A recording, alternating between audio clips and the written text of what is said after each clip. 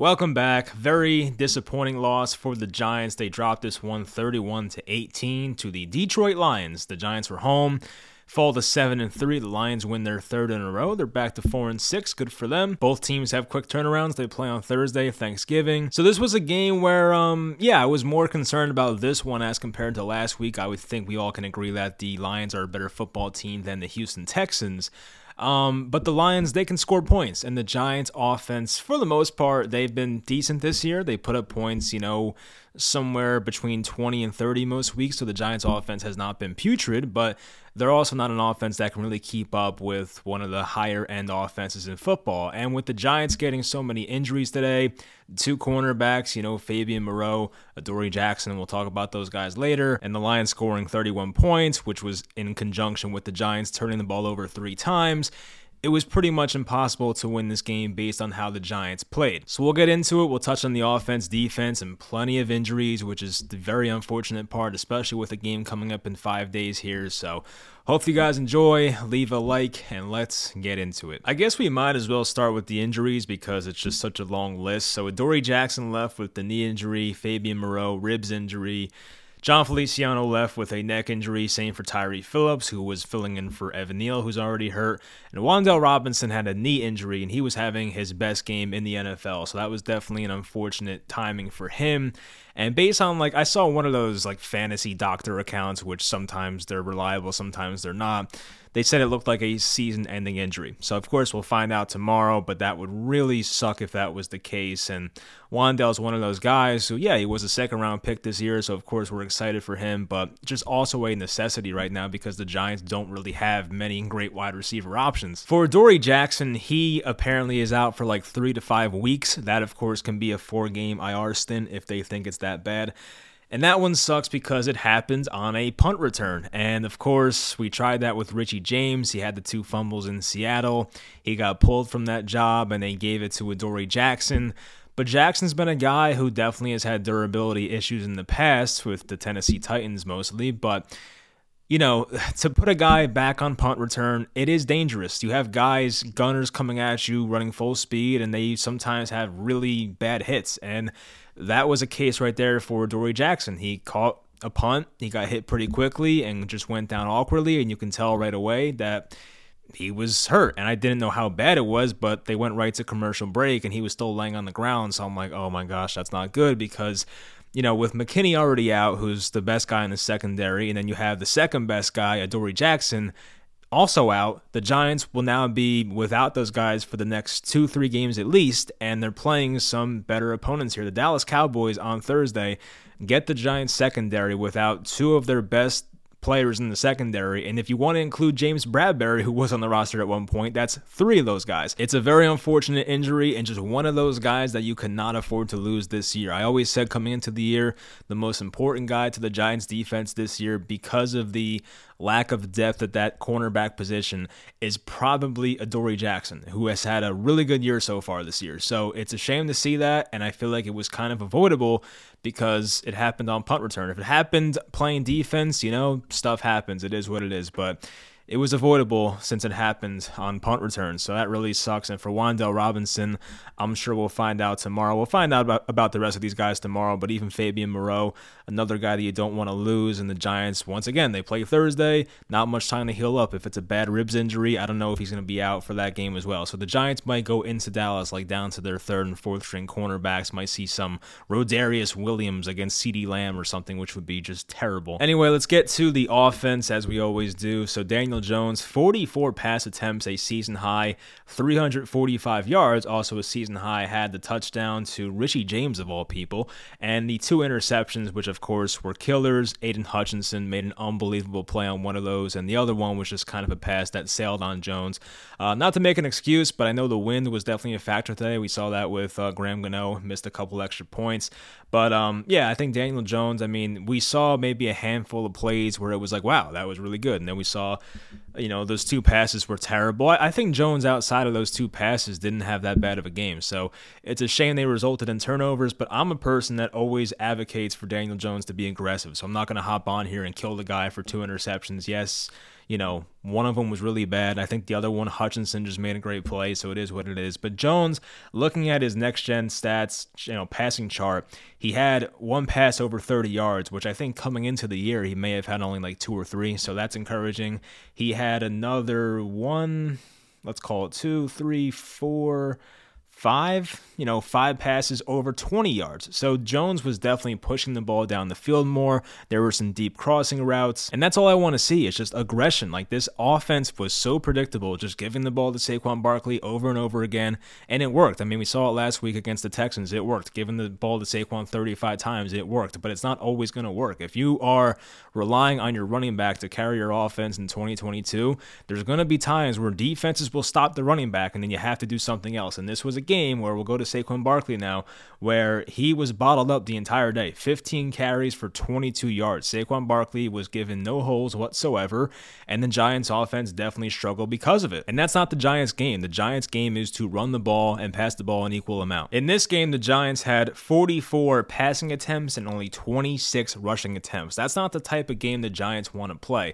Now, of course, in this game, they got down 24-6 in the early third quarter. So when you have a negative game script where you're down by 3 possessions, you're going to be forced to pass the ball more based on just how the game is going. So I don't think the Giants wanted to play this style of game, but just based on how the Lions offense was and the turnovers, it kind of just happened that way. But that's not the Giants style of football, especially for this year. For the Giants to win games and have a well-balanced offense, they have to be well-balanced and run the ball just about as much as they pass the ball. Like in games where Daniel Jones this year has thrown the ball over 31 times, the Giants are now 1-3. In games where Jones throws the ball 30 times or less, they're 6-0. So, I mean, there might be some correlation there, but you can definitely tell when the Giants have a more well-balanced team and they can just more so rely on Saquon Barkley, the offense is a lot better. But in situations like this where Saquon Barkley is just completely getting nothing the entire day, it's going to be tough. We saw that in Seattle too. I forget Saquon's exact stat line off the top of my head. I went to look. It was 20 carries for 53 yards, 2.6 per carry versus the Seattle Seahawks. That was not a good game for Saquon Barkley. And the one versus Carolina,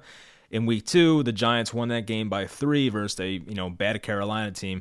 He had 21 carries for 72 yards, 3.4 a carry. So, in Barkley's 2 worst games this year, which was the Seattle game and this one, the Giants are 0-2, and that's not a coincidence. This offense runs through Saquon Barkley. He is their main guy, and really the offense goes through him this year. So it sucked to see that. Also sucked to see Wan'Dale get hurt. He did have 100 yards in this game before leaving. He looked awesome. The Giants had a lot of plays just kind of drawn up for him, and he was taking advantage of it. So I know this Lions defense is not good, but still to see Wan'Dale Robinson get 100 yards and then get hurt was like the most Giants thing ever. It was a weird play. It didn't happen on the field. It kind of happened on the sideline, the injury. He kind of got dragged down awkwardly, and I was thinking like that didn't look good. Maybe he'll be all right. But then like the way he just went down after, you can tell he was probably not returning for the rest of the day, and it could be even longer than that. Darius Slayton did have a drop or two, which of course, that comes with the territory with him. But 5 catches, 86 yards. I would say overall he had a pretty good day. Giants had 3 turnovers today. Jordan Ronan tweeted that the Giants had 8 turnovers the entire season coming into today. So having 3 in one game. Like this Giants team does not have enough offensive firepower to have 3 turnovers and still win a game like that. The Giants are not built like that. The Giants can maybe survive with a turnover or 2, but if you're turning the ball over 3 times, the Giants don't have like the playmakers to make up that difference in a turnover battle. Like for instance, in that week 1 game when the Cincinnati Bengals played the Steelers, Joe Burrow threw 5 interceptions and that game still went to overtime because the Bengals have offensive firepower with T. Higgins and Jamar Chase and Joe Mixon, Tyler Boyd. They have guys that can make plays. The Giants don't have that. They have Saquon Barkley, end of list, right? That's pretty much it for the Giants. So when the Giants turn the ball over or lose by 2 or 3 in the turnover category, they're going to lose most of those games. And this outcome is not surprising whatsoever. The Giants only had 89 rushing yards as a team. I wanted to look at Daniel Jones individually. He had 7 carries for 50 yards and a touchdown. So Jones definitely ran the ball more effectively, efficiently. In this game, he had a design like quarterback power off the right tackle for a touchdown. That play worked out. The Giants had 8 penalties, resulting in 63 yards. So that area was not good as well. The Giants did run 10 more plays offensively, 73 to their 63, but but of course that really didn't result in the final outcome in a positive way for the Giants. Shane Lemieux on the first drive allowed a sack, and we know that Shane Lemieux, back from his rookie year, the last time we saw him play a full season, he was good in run blocking, but just awful in pass protection. And on that first, third down passing play, he got cooked, and Daniel Jones went down pretty quickly. So Tyree Phillips, John Feliciano, they got hurt. We saw Nick Gates come in the game, and that was great to see. I think Nick Gates did pretty well for the most part. We've seen some Twitter videos, Bobby Skinner posts some of those, and Nick Gates looked pretty good for the most part. So I think, as long as Feliciano's out for Thursday, I would think Nick Gates gets his first start since the injury, so that'd be great to see. The Giants defense, we talked about the Adoree Jackson injury on a punt return, which was just, it's stupid, let's be honest. I mean, they probably just never should have had him back there in the first place. Probably, could have been somebody like Darnay Holmes, who is not really as great as a defensive player as Adoree Jackson and not as important to this team. On the Lions' first drive, Oshane Ximines had a stupid roughing the passer play, kind of went high near Jared Goff's face, and Goff kind of I don't want to say flopped, but he definitely showed that he got hit. And that should have been a 3-and-out. The Lions' first drive should have been a 3-and-out, but the Oshane Ximines penalty extended that drive, and that led to 3 points. At least it wasn't 7, but still, that drive should not have resulted in any points at all. Play action crossing routes were a huge thing for the Lions' offense. The Giants linebackers just can't cover. Micah McFadden is a rookie, a 5th or 6th round pick. I don't think he's ready yet, and you have Jalen Smith, who has been released by a couple teams for a reason. I think Jalen Smith's played pretty well for the most part. We're not seeing Tay Crowder as much these days, and it makes sense based on how they were playing. But the Giants just don't have enough talent at the linebacker position. So many times today, just Jared Goff rolled out to his right, crossing routes wide open. There was an Amon-Ra St. Brown play, crossing route wide open. It happened a handful of times, and Jared Goff, he did make some nice plays to his credit. He also had a pass that should have been picked off by Julian Love late in the game. The game was kind of out of reach by that point, but you never know. But St. Brown had 7 catches for 76 yards. Jamal Williams, who I think he has 5 multiple touchdown games this year, which is insane. I mean, we're only 11 games in or 10 games in. Jamal scored 3 touchdowns. The Lions running backs had a pretty good day for the most part. I know Justin Jackson played well. He was a former backup with the Chargers. I didn't even know he was on the Lions. But 9 carries for 66 yards. He had that big run in the third quarter down the left sideline. 7.3 a carry for him. DeAndre Swift had a rushing touchdown. Didn't do much else outside of that. Khalif Raymond, 3 catches, 33 yards. I want to bring up Khalif Raymond because there was that ridiculous play where the Giants had the Lions in a 3rd and 12 or something, and they throw a screen to Khalif Raymond. He falls, right? He catches the ball, he falls, and it's not college, so of course he can get back up if he's not touched. And when he fell, you're thinking as a Giants fan, nice, we're getting out, 3rd down, we're getting the ball back. Khalif Raymond has time to get up and still picks up the first down. I was like, how? How does that even happen? So things like that were frustrating. I'm going to go in my notes section because I do take notes during the games and talk about some things we missed. The Giants picked up a 4th and 1. I think Dable was pretty aggressive in this game for the most part, especially later when the game was getting out of reach. I definitely like an aggressive coach in those situations, but they had a 4th and 1 near midfield. It was probably the first quarter, maybe early second quarter. They ran one of those, an end-around handoff to Matt Breida on a 4th and 1. He picked it up. Those plays always make me nervous because sometimes defensive ends just blow up those plays. The first Jones interception, it happened when the Giants were up 6-3. Of course, that sucked to see. When Jones had the second interception, the Giants went for it on 4th and 5. And I think, based on what I saw from the broadcast view, it seemed like Jones went to the right guy. He just missed the throw, plain and simple. So if he threw that ball lower, it could have been a first down conversion. Sometimes the ball gets away from you. There was a play with Cordell Flott, might have been in the third quarter, where he quote-unquote dropped an interception. I don't think it was that bad. He was protecting a crossing route going one way, and the ball was going to the other receiver going the other way. So it was a tough play, and it kind of was a throw behind him. It got kind of on his right arm, so maybe he could have caught it, but I don't want to call it a dropped interception.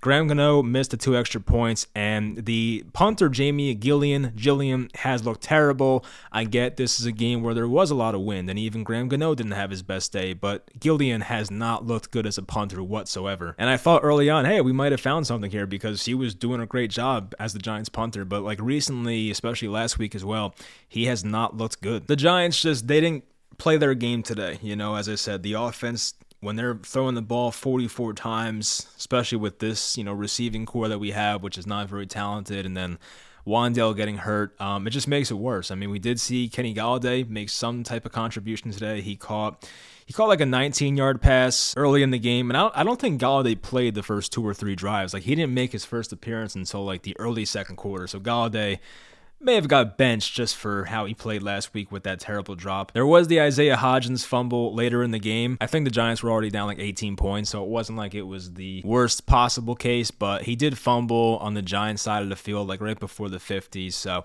yeah, not a good look. He caught a pass and somebody knocked it out and he didn't recover. Like, they were questioning whether it was a completed pass or not, but it was. And even Lawrence Cager, he dropped a two-point conversion late in the game. I think it was after Breida scored that touchdown and Cager, they ran a play action. He was wide open, and Jones gave him a good ball, and he dropped it. So as a Giants fan, I'm absolutely concerned about this because this was a time where they could have won 8-2, and when you go 8-2, I think I saw the Entertainer actually posted on Twitter. I think teams that go 8-2, they make the playoffs like 96% of the time. So obviously, 7-3 is really good. Coming into the year, we were supposed to win 7 games all year. So being 7-3, 10 games in is fantastic. But this was a game where the Giants were favored. They were home. The Lions have a very beatable team. I know the Giants were very injured in this game, but this is one that I really wanted to take because now the Giants have, I would say, a stretch of about 5 tough games in a row. And you can quite honestly argue that the rest of the season is a tough schedule. The easiest games I think the Giants have from here on out are in 2 weeks, a home game versus Washington, who I think they won again today. Yeah, they beat the Texans, so not that impressive, but they beat the crap out of them. So a home game versus Washington, which you never know in division.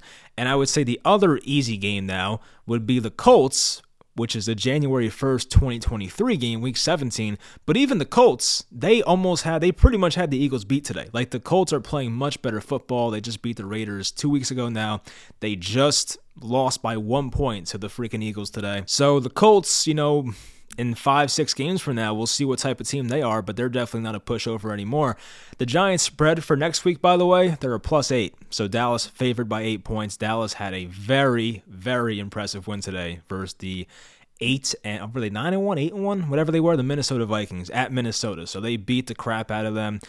Zeke had 2 touchdowns. Pollard had 2 touchdowns. The Cowboys looked dominant. They had like 7 sacks on Kirk Cousins. So I'm definitely concerned about this game on Thursday. I had, decent hopes that we can maybe steal that one. But at this point, it's hard to see the Giants going into Dallas with all these injuries and winning that game. It would be awesome, but I'm not really expecting it right now because I just don't think the Giants are in a place to even win with the talent they have on the field or lack thereof. Dallas seems to be playing very well recently. They did drop that one at Green Bay, but I think before that they won like 4 or 5 in a row. So the last month and a half, Dallas has been on fire. Their defense is playing great, and I just don't really trust the Giants' offensive line next week. So it is next week, but Thursday. So we'll see. But yeah, if the Giants, if they drop that Dallas game, you're down to 7-4. If you drop, one of those Washington games, you're down to, 5 losses. If you drop one of the Eagles games, you're down to 6 losses. If you drop the Vikings game, 7 losses. Colts game, 8 losses. Like, you're getting to a point where it's getting a bit scary. So the Giants started out great this year. Obviously, 7-2 is awesome, but they're going to enter here these last 2 months are very critical because they have a very tough schedule. I still think this team can get to 9 or 10 wins. I'm not like freaking out yet, but I don't really know how they go into Dallas and win. So I'm kind of prepared to be 7-4. I hate to be a downer, but it's going to be very tough. So, we'll find out what happens. Hopefully they find a way to get a couple more wins here and just get themselves in the playoffs. And then once you get there, you never know. So a frustrating day. I don't know what my schedule will be for this week. I mean, tomorrow night, I'll just do my NFL recap. I think on Tuesday night, I wanted to talk to The Entertainer, which I think is on his channel this week. So maybe that on Tuesday night. Wednesday night, I'll probably do the highlights reaction to this past game. So we'll get to that stuff. And then, of course, the game's on Thursday. So hopefully you guys have a great Thanksgiving if I don't talk to you. Of course, it sucks to lose this game. I really wanted this one to just pretty much secure a playoff spot. But, tough schedule coming up here. So the Giants have to get it done, get themselves a few more W's. Anyway, hopefully you guys enjoyed the video, and I will talk to you guys next time.